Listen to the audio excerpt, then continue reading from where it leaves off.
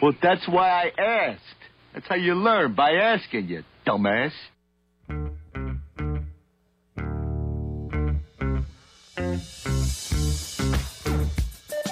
TGIF, it's Manson Mitchell with Gary Manson, Suzanne Mitchell. A double shot of good conversation with great guests to jumpstart your weekend. Manson Mitchell, you're on the air. Thank you, Eric Kramer. TGIF indeed. I'm Gary Mans. I'm Suzanne Mitchell. And we are here in your ears for the hour if our luck holds up. And of course, we stay on the good side of bad boy Benny Mathers at the board. Benny, how are you today, sir? I'm doing awesome to my wonderful favorite Floridians. Is this a long list? The only ones you we're the know? only two he knows. I know, right? Actually, no, I think I got... No, you're the only two. I'm not going to sugarcoat anything.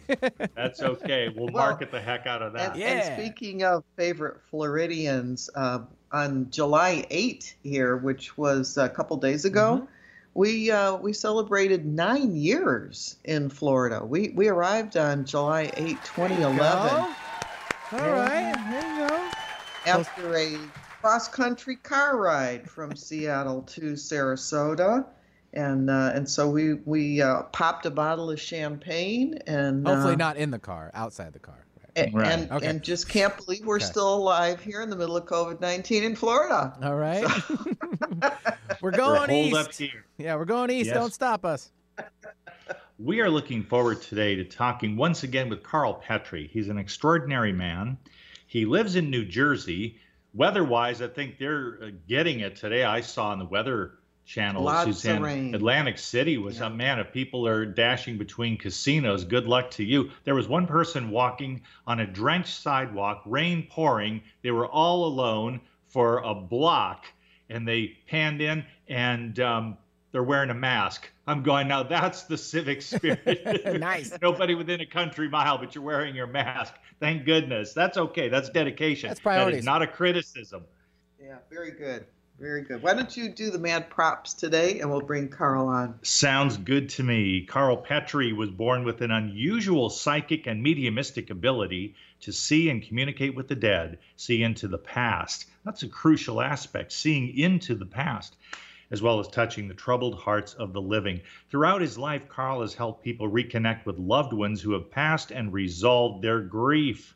With his help, he's also given a voice to the dead who wish to be heard and who have urgent messages and stories to tell. Carl Petrie is able to visit locations and get accurate information about history, events, and people from past and in the present too. He is empathic and he's able to tune into the emotions of others, past and present. Presently, he joins us on Manson Mitchell. We're delighted to have you again, Carl Petrie. Well, it's great to be on your show. This is a great thing for me. I love this show. Oh, wonderful. We're delighted to have you. How are you holding up weather-wise? Big storm is moving your way. Big storm is here. Everything is being drenched. At least all the flowers and everything get plenty of rain, but it is raining pretty hard here today. We typically get this kind of stuff in July. We have been receiving less rainfall than usual. Yes. Yeah, so we're waiting to get it here. And Benny, while you're still there near a microphone, Seattle weather-wise, I mean, this is the golden time typically in Seattle where you don't have a lot of rain? No. Okay. Sorry, can you ask that one more time? I did just take my headphones off for just a quick second. Sorry about that. Go ahead. Are you getting much rain in Puget Sound the last few days? We've just been sprinkles a little bit, but we're waiting for summer with bated breath, and it should be arriving very shortly. I mean, the official summer, even though they said it was, blah, blah, blah. But you know what? We're warming up. How's that? We're warming up. Good to hear that. That's for sure. Well, now that we got the weather report out of the way, I wanted to throw something at Carl that I had absolutely no intention of doing and no opportunity to do until something that happened as I just woke up this morning, Carl, and the functional word here is time. I woke up, but I hadn't opened my eyes yet. This is a guy like you working past and present. You're the perfect person to whom I can address this. Maybe my subconscious gave me an idea to do this. And man, it was startling. It never fails to amaze me. I got into that twilight sleep just before you wake up and you're still inspecting your eyelids, and it was just this morning what I saw before I opened my eyes for the first time was a blank iPad screen, and I keep all of my informational life on my iPad. It was a blank screen, and in the corner, in those tiny numbers that you see on your devices, it said 6:50. So 6:50 a.m. And I thought, Right. well, man, I really would rather go to sleep some more, because another hour or two wouldn't hurt my feelings at all. And I said, but I'm curious to know. Why don't you open your eyes, I said to myself, and check the clock to see what time it really is. So I opened my eyes and I leaned forward, resting on my elbows, to take a peek at the clock radio on the chest of drawers, and the time was 6:50 precisely. And I thought, ain't mind a miracle? I had it before in my field of vision. Then I forced myself so I could verify the time. I open my eyes, I look over, and it's 6:50, the very time that I saw. I bring it to you, Carl, because you're the kind of gentleman, and I think you're in pretty rare company with your angle on things, to be able to look at past, present, and future from the standpoint of peering into the other side of life, where time is not viewed or appreciated in the same limited sense as we who are in the body are inclined to do. Isn't that right? That is absolutely true. What do you What make happened of to his? you about what happened to you about waking up at a certain time? You visualized time, and then you looked at the clock, and it was that time. Welcome to my world. That happens to me all the time. And it's fascinating to me because it just gives me an expanded notion of what our minds are and what they can do. I know any number of people will tell you that they have mastered the art. Suzanne's mother did this for years and years, Mastered the art. where she decided Yeah. she didn't like alarm clocks, and who does? So she decided what she would do is decide when it's time to get up, and then her body woke up at the appropriate time. It's happened to me off and on, but I found it especially remarkable that I could see a time before I opened my eyes and then verify it instantly. And I had to fight off. I was curious about what time it might be. I thought, I'm just going to roll over and sleep for another hour or two. But I just was curious enough to see what time it actually was. And it's the precise time. So this is the functioning of the mind that goes way beyond what we think we are capable of in our day-to-day lives. I agree. What I do is I usually, if let's say I have a vision of something, and I suddenly wake up, what I do is I look at the clock, and I have a piece of paper near my bed, and I put the time that I saw this.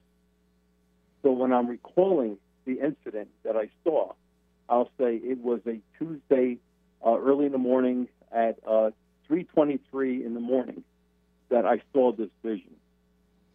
And I would have an exact time, the place where I was at, and, so it gives a better feel for exactly what I was trying to, what I'm trying to tell people about. When this happens to you, Carl, do you find that there's a connection to something that you may learn later? Like if you're seeing a client or you're going out and, if you're talking to people, do you suddenly find that whatever vision you had relates to somebody on this side that may come up at a later time, and you say, oh, yes, I know about that, and you can refer back to a vision that you had? Oh, sure. I'll be speaking to somebody about, they'll be telling me about an incident that happened that they were dreaming about and this and that, and I said, oh, that happened yesterday about 4 o'clock in the morning. And they'll look at me and say, that was exactly when I saw it. That's exactly when I woke up. My clock's at 4 o'clock. Because I could see it. I could see it right through them. So, yeah, time plays a very important part, at least for me. And I keep accurate records, and it is part of my persona when I meet different people. Time has a lot to do with it. What was interesting to me, and I was sharing this with Gary this morning, is that my mom refused to ever set an alarm clock because she found it so jarring to herself to have any kind of a sound that was coming into her field there in the morning. So no matter what time she had to get up, whether it was, 7 o'clock or 6 o'clock, or maybe she had to get up at 4:30 to get to the airport and catch a plane, no matter what time it was, she decided, usually the night before, I will get up at 4:30. I will get up at 6 o'clock. I will get up at 6:45. And whatever time it was the exact time that she woke up. And I said to Gary, what's interesting about your thinking that it's 6:50 is that it's 6:50 on the East Coast, and that's the time zone you happen to reside in. You could have seen 3:50, which would have been the West Coast time. But it's interesting that he saw the time zone that he actually resides in, and even time is fluid because we make that up, don't we? Yes, we do. When you were talking to people on the other side, and this is all within the context of this discussion of time, all of a sudden we're talking in these terms. When you are dealing with those who wish to communicate with those of us who are on the earth plane, and we have the limitations of being in our physical bodies, what is it that you have learned, and how do you express to people the sense that appears to be the case on the other side, that it isn't like there's no time at all, but people on the other side, these spirits back home in the spirit world, seem to be able to look at past, present, and future in a melded, blended kind of way, in a way that is not accessible to we who have to watch the clock and the calendar. Right. We're slaves to time. They're not. For example, when you hear, let's say, a ghost walking around the fields in Gettysburg, and they see modern-day people standing there, and they have a puzzled look on their face because they can't understand why these people dressed so weird are on a battlefield. See, for these ghosts, time means nothing. They're back in 1863, and it's us who are in modern time. So there's a blur of time, and I see this a lot with people from the other side. They feel like they just passed, or that they're around, and we're the ones that are invading their space. So yeah, time does play a cruel game in a sense, and I've met people who crossed over and were happy to see me because I could convey what they want to say to the living, and it always seems to me that they feel like they just crossed the day before. It's weird. We're the ones that are stuck in a crazy time loop. You know what's interesting about that is that my mom passed away in 2010, 10 years ago, and I have recorded only my most vivid, lucid dreams of her. And because there have been a couple of others where she was just like, in a little movie, but there were some that were very interactive. And in the last lucid dream that I had of my mom, she said to me, I know it's been a long time. So it had been. It had been years since I had seen her in a dream, and she acknowledged that, and I thought that was kind of interesting because it was a long time for me, but it may not have been a long time for her, but she still had that sense. Right. I don't think set in cement type of rule for this thing. For some, maybe they're passing 100 or so years ago, happened yesterday, and some, they feel the time that we're feeling, the years that go by. I don't think there's one formula for everybody. Okay. It also brings up another question, since we're still on this topic. It would seem as though that when you're interacting with people on this side, they are most interested in their friends and relatives who have passed on within the last 100 years or so. It could be their parents, it could be their children, it could be their grandparents. But do you find very often that you're talking to people from maybe hundreds of years ago, maybe ancestors that are not just grandparents, but great, great, great grandparents who never met them. Maybe somebody in their ancestral line, but somebody they would have never known because of the time difference on this side, maybe 200, Right. 300, 400 years ago. Does that very often come up in your readings? Not that long. It could be for, let's say, 100 years or less. I always say, like, grandparents may want to contact family members of today that, that began their life after theirs was gone. And as a matter of fact, I'm writing a story about that now in my new book, about my relationship with my grandfather, who died 7 years before I was born. And it seems like he's come to see me a number of times. And we have discussions, and he likes to talk about his life and all this. And I learned things about my grandfather that I never knew before. And this is an ongoing thing. And like I said, I'm writing about it in my new book. You anticipated exactly where I was going, and that was that my very, very first encounter with a medium, my number one encounter with a medium, when I said, hello, my name is, she said to me, who's Henry? And I looked at her and I instantly knew. I said, oh, Henry was my great-grandfather, but he died long before I was born. And she goes, oh, that doesn't matter. He knows about you. Right. And I thought, well, how fascinating that a great-grandfather who died long before I was born would be even around me. Which really an obstacle for me is I'll meet people, and then I'll see somebody coming from the other side, and they're speaking a different language. Ah. I'm there, oh my God, they're speaking Italian, and I don't speak Italian. What do I do?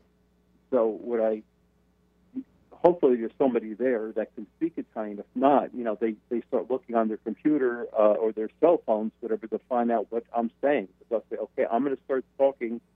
I'm going to parrot whatever I hear in my horrible, accent, American accent. And you can try to figure out what they're saying. And then I'll start speaking a different language, which is very frustrating for me because I know I'm not pronouncing it exactly, correct, but I'm speaking a different language. And then they're trying to figure out what it was. And then it all makes sense later. But at the time, it comes as a shock. You think somebody once they cross over, they learn English, but it's not true. They start speaking a different language. And it could become very frustrating. It doesn't happen that often, but when it does, it becomes very frustrating, at least for me. In the world of mediumship, Carl, are you generally as proficient in clairaudience in the hearing as you are in clairvoyancy or the seeing? Yes. And I spoke to another medium of my acquaintance once over lunch, and he said that he was primarily clairaudient. And he said, I like being clairaudient because if you can hear the words, they're open to much less interpretation than something that you're looking at and trying to describe. He said the word is the word. So he said he liked being clairaudient because that was a more straightforward, direct message than seeing something and then trying to describe what you're seeing. So I would guess you work those two together then. Yes, I do. I never know how it's going to come to me.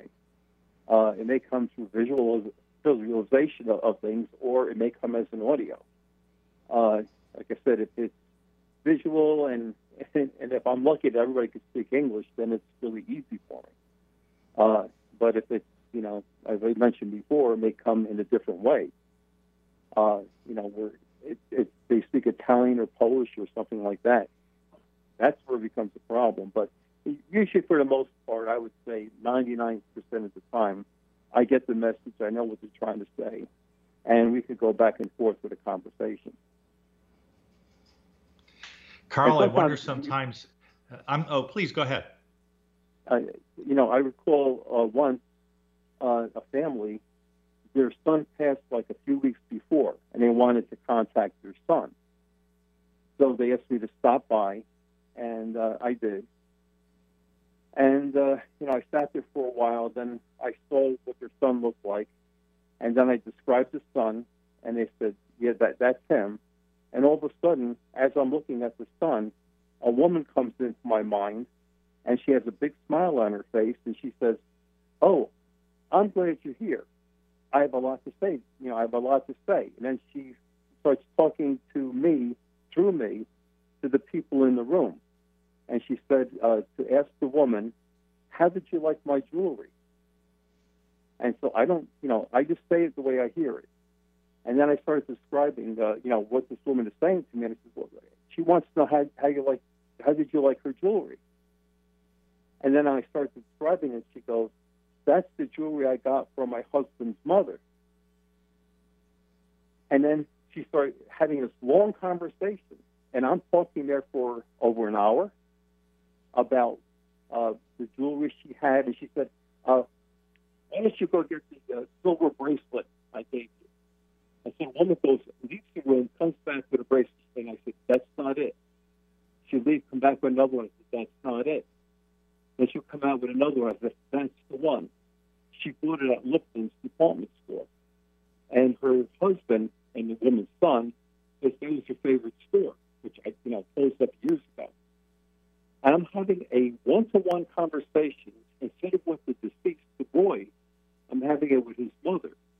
And finally, I said, "How about the boy? How is he?" And she says, "He'll be fine. Don't worry about it." And after about an hour, she says, "I'm going." And she left. How strange that was, that I'm trying to contact the deceased boy, and the mother comes in, and she's having a long conversation to her son and his wife. You never know what's going to come through. You never know what's going to come through. And it makes me feel sometimes, especially now during this conversation, the thought occurs to me, I should ask Carl if sometimes he feels like an orca or great white shark that's been tagged by the other side and they're following you around, because it seems to me, Carl, that if someone is speaking in a foreign language, trying to get a message through to someone else, they're seeing something about your nature, seeing something about your vibration and frequency, so that they go, "Mamma mia, I can get through to my child, right. my spouse, so forth, through this person," because they see something about you that gives them the encouragement that they can communicate. What really is strange is when someone passes away and there's like missing money, and then there's a fight amongst the family, and then they're trying to find this money, and then I'm a part of this whole thing. They tell me about the money missing and this and that, and then I try to sleep at night, and then this person comes to me and tells me where the money is at, and I tell the family, "Look here for the money," and they find it, and that's happened to me a few times. That's good. Do you get a finder's fee? I wish I did. See, the problem is I never charge for what I do. This is not my job. I don't make any money doing anything paranormal. I do not charge. And often I find out that when people are giving information for free, they think it's worthless. So people who do charge, I don't push them or say that they're doing anything wrong, because many times I told people stuff, which is true, and they took it like, yeah. Then they would pay a lot of money to go to another psychic who would tell them the same thing. And they would say, "Oh, I got all this great information." And I said, and then they would tell me, and I said, "You do realize everything I told you?" "Well, yeah, that's true."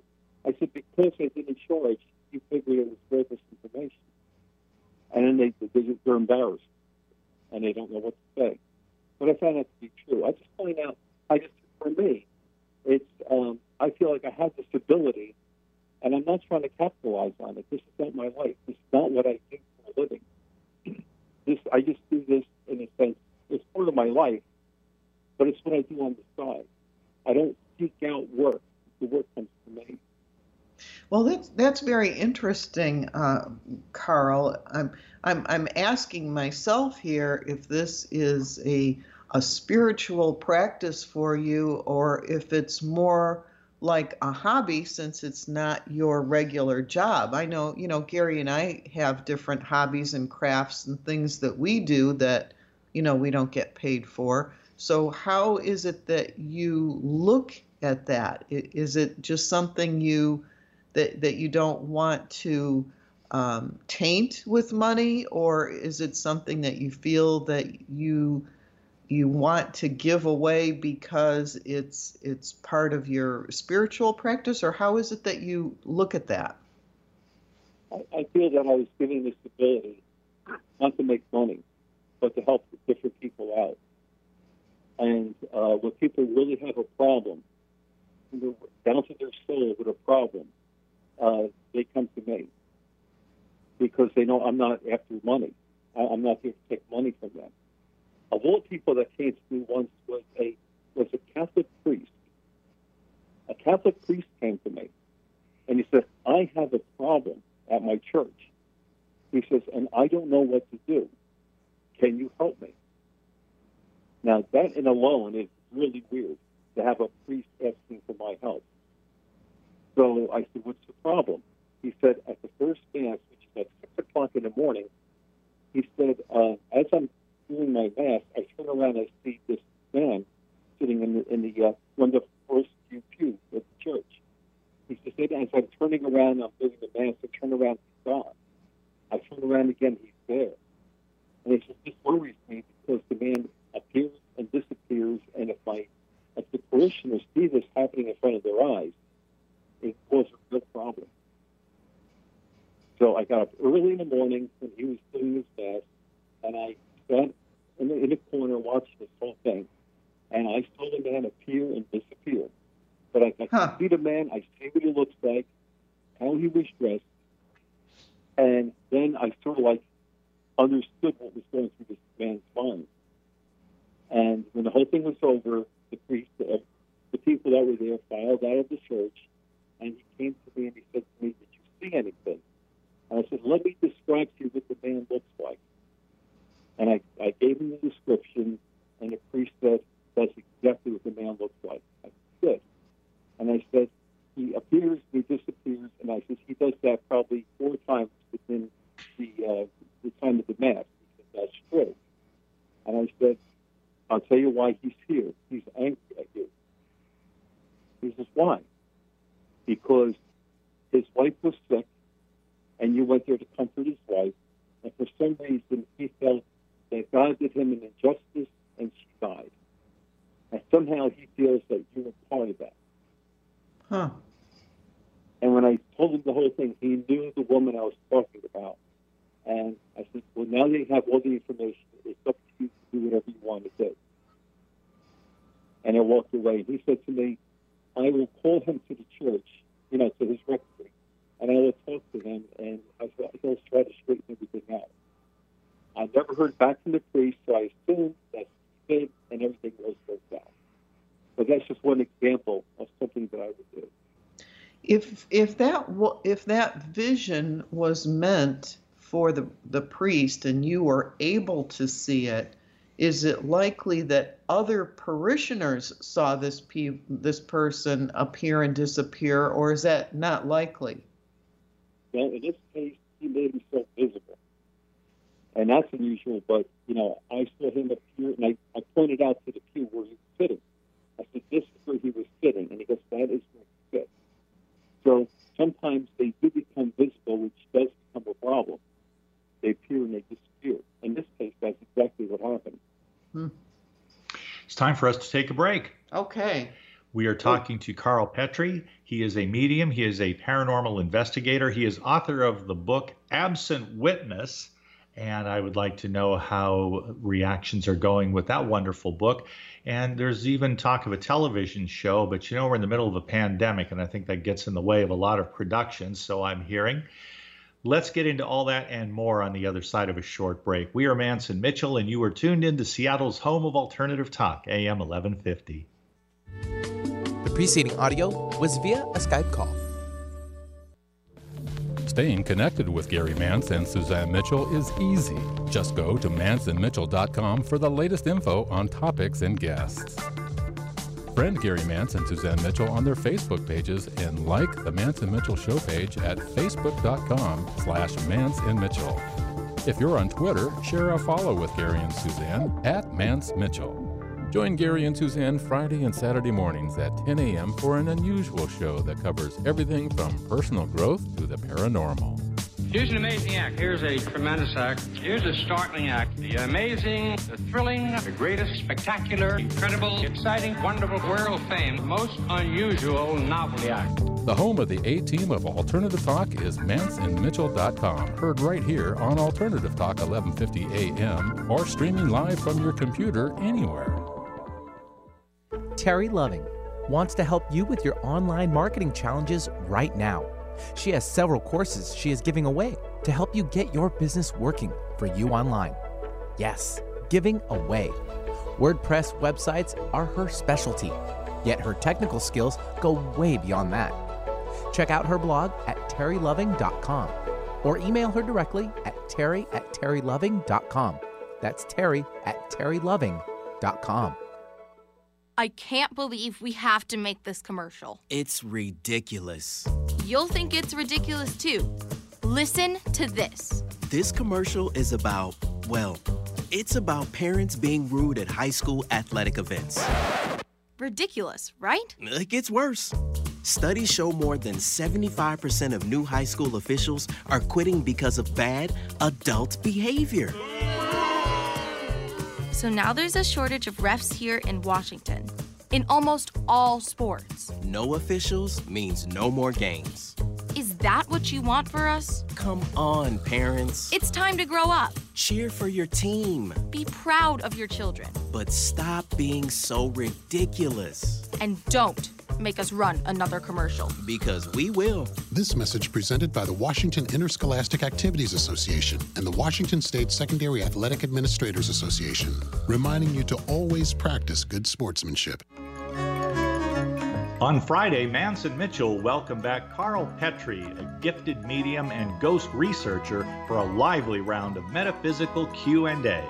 On Saturday, Kim Stanwood Terranova makes her debut on our show, talking about her book, The Technology of Intention. Bringing you mastery and mystery since 2007. We are Manson Mitchell, Friday and Saturday mornings at 10 on Alternative Talk, AM 1150.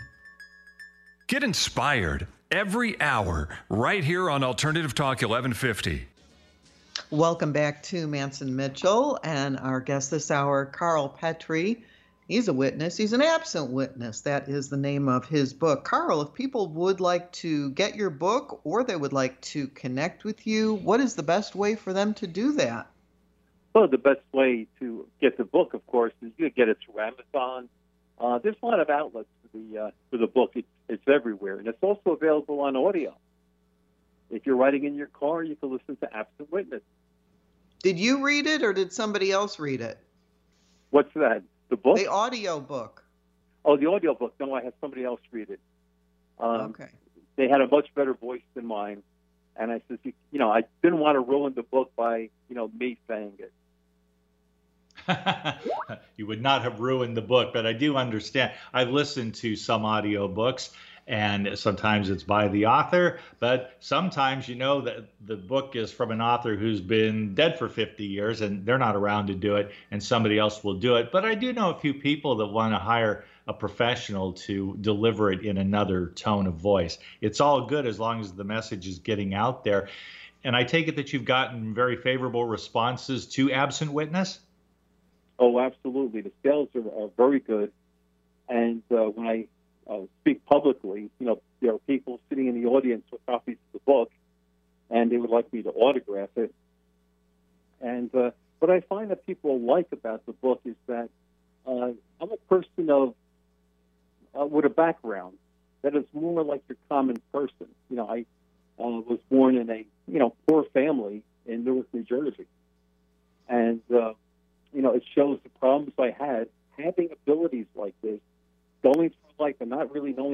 was. And it shows eventually learning the ability I had and how I used it. And people can relate to that. And so I believe that's really one of the keys of the high sales of the book.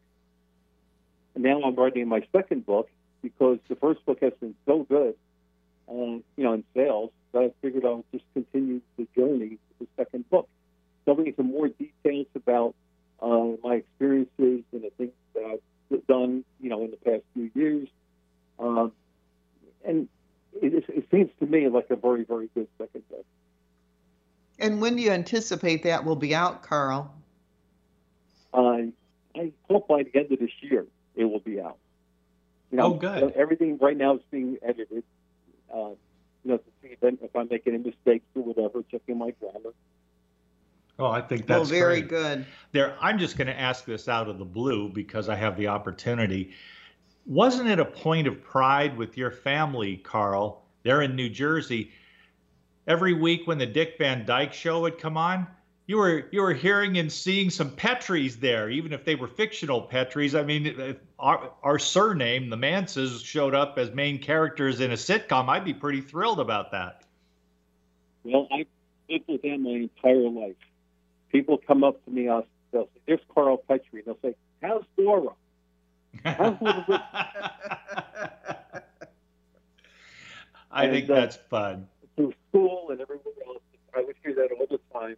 And once I got married, I shared that great benefit with my wife. Now she gets to hear it. Yes, is your exactly. Name Sue or is it Laura? I think that's funny. And I could just hear your dad saying, "Leave it to a Petry to trip over the ottoman." that is really very true to form. I would do something like that. Well, aren't we just having some fun here? Anyway, Carl, moving on. Carl, I did want to give you the opportunity to tell a remarkable story. You made a public appearance, and it's good to know that the younger generation is taking mediumship seriously, and the curiosity is aflame regarding notions of the other side, and of course, attempts to answer the age-old question, what happens to us when we die? And you did that. I believe it was at a high school in an auditorium named for Connie Francis? That's correct. The Connie Francis Auditorium. That's where I spoke. And the way that all happened is that I met this woman. This all comes back to the first book. For years, I've been trying to write the book, Absent Witness, but I always got sidestepped. I just couldn't get this thing done. And then through this girl I know, she was telling me that in her high school that they're teaching a course on parapsychology. So she goes, "You should meet my teacher." So I did, and she knew about who I was and what I was doing, and she asked if I would speak at her school. And I said, "Sure, I'll speak at your school." So she said, "Okay, I'll have a class," and she told me what time to come to the school and to speak to the class. Well, I went there. There were 40 people, 40 students. And so I spoke to the students, and they wouldn't make a noise. They're listening to everything that I'm saying. And after that was done, she said, "They really like you. Would you come back next year?" I said, "Yes, I will." So the following year I went there, and this time they had like 145, maybe 150 students. And I was speaking to the students, and once again, they were really hanging on every word that I was saying.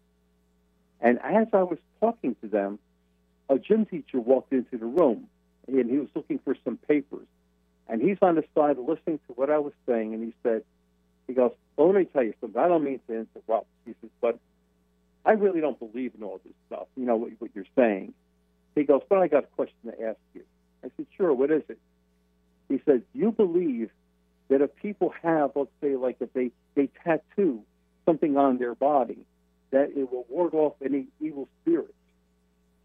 And I looked at him, and I took my arms, and I stretched out my arms, and I started pointing to the inner parts of my arm. And I said, "If somebody wants to put a tattoo, like here," I said, "to ward off evil spirits, I believe for them it will work." And he just stood there and stared at me. He goes, "I don't believe what you just did." I said, "What's that?" and he had a long sleeve shirt on, and he pulled up his sleeve. He turned his arms where I was pointing to, and he had some sort of an insignia to ward off evil spirits. And he goes, "How did you know that?" And I just looked at him. I said, "That's my thing." He goes, "I'm a believer," as he was walking out of the room. And so the class was like, wow, that was great. Now, she asked, would I come back for the third time? I said, sure. So then, right before I was ready to go, she says, "You're not speaking in the classroom anymore." She goes, "You're now speaking in our auditorium, the Connie Francis Auditorium." We went from 40 to about 150. Now I had a full auditorium. Like almost the entire school was there, and the teachers. The teachers themselves wanted to hear me, but they had classes. So what they did, they got substitute teachers to teach the class, and they came to the auditorium. They wanted to hear what I had to say. And I was like the first class that came in. The auditorium was full, and I spoke for the entire day without stopping. For 6 hours, I spoke in that auditorium. Oh, my goodness. Oh, my word. And everyone would not move. What was really strange about this thing, I had some teachers that were, because I was in the front near the stage, and I had teachers on the side of me. And as I was speaking to the class, I noticed on the right-hand side of the auditorium was a specter, a ghost spirit that was standing there looking at me. And then I saw him walking down the aisle. And so as I was talking to the class, I got a piece of paper, and I wrote out, "As I'm speaking, there is a ghost on the right-hand side of the auditorium who's looking at me." And I handed a piece of paper to the teachers, and I continued my talk. And then when there was a lull, the teacher went up and said, "No, Carl has just saw something in this auditorium. Carl, tell him what you saw." I said, "Well, it's not I saw. I see him. He's standing there. And can you describe him?" And I described him, and I described the shirt that he had and how he rolled up his sleeve. And I said, "He has a strange gait when he walks." So I walked across the stage, and the way he would, like, bobble a little bit as he was walking. One teacher I thought was going to have a heart attack. She says, "That was our drama teacher who died 5 years ago." I said, "Well, he's still here." And he had a very unique walk, and she used to take his sleeves and roll them up. And I says, "Oh, by the way, he's talking about a performance of South Pacific." She goes, "That was the last performance he did for the school before he died." Wow. And so what happened is, see, the way I figure is that most of these students, they immigrated to the United States with their parents from South America. And they're into spiritualism down there. So they have an interest in ghosts. They don't poo-poo this thing. And when the school day was over, you would expect the kids to grab their stuff and run out the door. They would not leave. And the teacher said, "The day's over, you could go home now." And they said, "No, we want to talk to Mr. Petrie." And many of these kids were bringing up dead pictures of their father, mothers, grandmothers, friends. And they said, "What can you tell me about this?" And I would stand there as in line and telling them things that I saw within the pictures that they gave me. And I was there in the school for easily over 7 hours. That's a remarkable experience, Carl. I'm glad that you had it. And it brings up other questions. The first that comes to mind is the drama teacher who gave evidence of his presence there among you had a different gait in his walk. The question I have for you is, in your experience interacting with spirits, do you find that when they represent themselves, in the case of the drama teacher with the different kind of walk, this different gait, do they do that because they identify with it so intimately? After all, on the other side, you don't have a body anymore. You can project an image, but you don't have any funny walk because you don't have legs. I mean, it's all at the speed of thought, and in terms of consciousness, that's the ongoing existence. When they show a gait like that, is it mainly for the purpose of of demonstrating that they are who they purport to be, or is that they identify maybe somebody was missing an arm, or maybe somebody limped because they had polio, and that's still in their consciousness even after they've passed? Well, I believe it may be a way for a person like me to identify them. That's why they walk the way they do. But then again, this is not the first time. I've met people who, had some sort of physical defect or whatever that identified them for other people. If I said there was a man standing in the right-hand side and he just didn't have a shirt on, or he had a suit on, for example, then we'd know who I was talking about. But when I described the man, his hair, the way it was cut, his how he wore his shirt, and then I turned around, I started walking exactly the way he walked, they knew immediately who I was talking about. And then when he mentioned South Pacific, the whole thing was really emotional for one teacher who was very close to this man. And as I finished, and I was again speaking to the class, to the auditorium again, she pulled herself to the side and she was bawling. She was crying in the corner because it was so emotional for her. And it's sad, but at the same time, the school realizes that in the passing of this man, whatever, that he's still with them. Oh, getting back to the speaking to the auditorium, when we had a short little break, I said to the one teacher, I said, "Are these teachers going to get in trouble?" I said, "By the superintendent of the schools, if they find out that I'm here speaking and a whole day's gone by without teaching?" And she looked at me and she said, "See the top row?" I said, "Yeah." She goes, "That's the superintendent of education for the county. He wants to hear you say." He was there all day. You didn't want to miss the action. Oh, yeah. I like that. Well, that's great, and it's an honor for you. I mean, that's really a great compliment to you, Carl, that they would block out that time because they wanted to hear what you had to say. Oh, yeah. It was terrific, and time just flew by. And the students had a lot of good questions that they were asking. I would start on a topic, and then without jumping into another one, I would say, "Are there any questions?" And they would come up with some really great questions, which I'm sure other students had. And so it just flew by.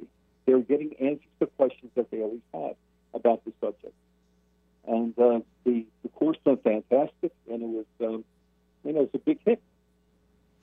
And speaking of big hits, I'm thinking of this aspirationally, and I know that there are a lot of production problems because of coronavirus.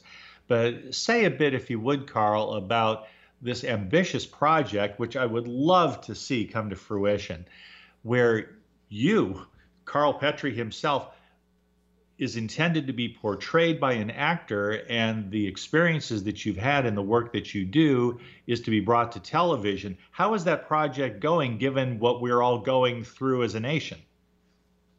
Well, that's a sad story, and I'll tell you why.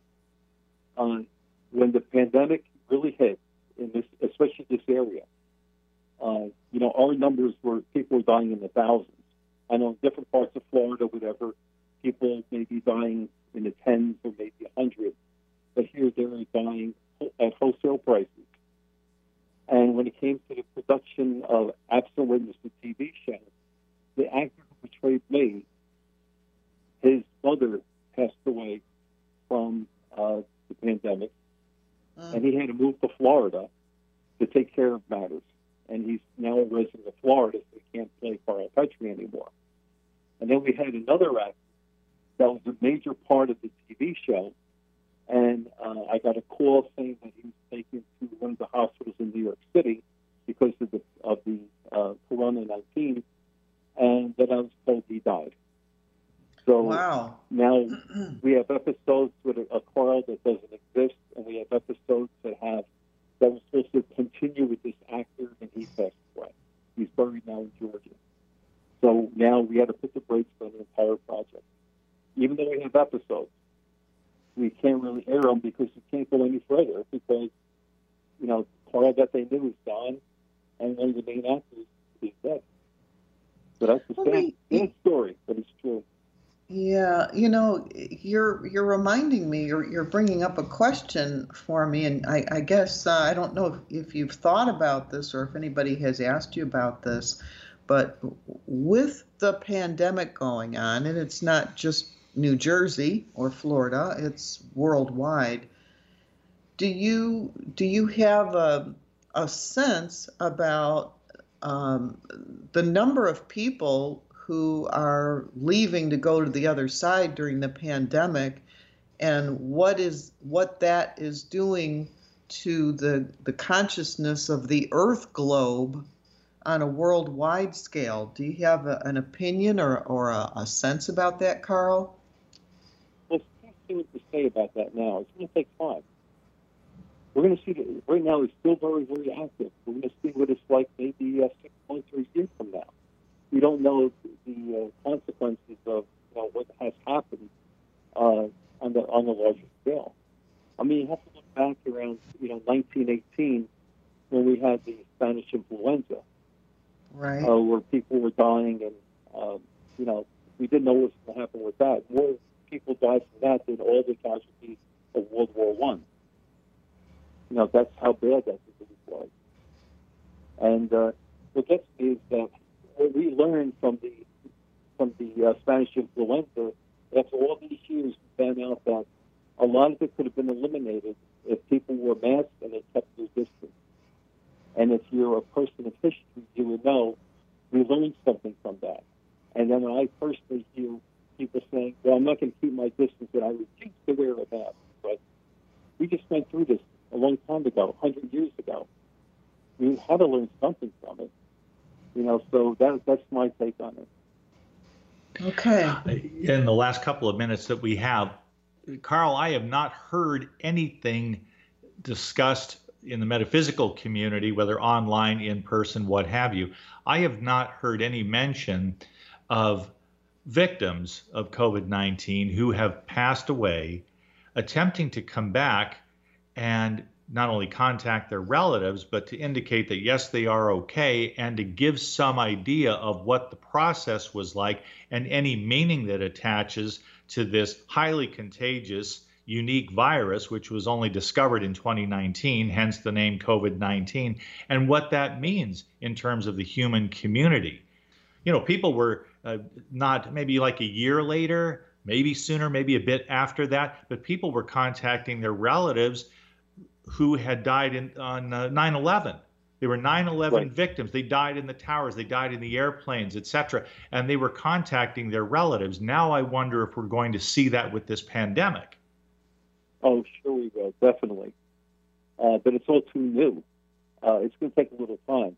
I'm sure that some people have contacted mediums, throughout the world, except we haven't heard about it yet. But it will happen. People who died in the World Trade Center, it took a while, but they came back, and a lot of them, spoke. As a matter of fact, I had an incident with that, which is mentioned in my first book, about going to the site of the World Trade Center and actually standing there and looking at some of the people who are still in that area. They're stuck in that area of where the World Trade Center stood. So I expect that with this pandemic, when it's all over, we will hear about people who crossed over and will, give us some messages from the other side. I do expect that. And we do as well. And hopefully some of them are going to contact their loved ones through you, Carl. It's great work that you do. You're a magnanimous man. You're an articulate man, a very intelligent man, and you're always welcome on Manson Mitchell. When that book comes out, that's our next interview, buddy. I love it. All right. Thank you for being with us today. And the book, again, by Carl Petry, last name Petry, is Absent Witness. All right. Coming up next, the Christine Upchurch Show, followed by the Susan Harmon Experience, followed by American Road Trip Talk with host Gary Mance. And today we trekked our way to Santa Fe, New Mexico. Have a great weekend, everyone, and stay tuned whenever possible to AM 1150 KKNW, Seattle. The preceding audio was via a Skype call.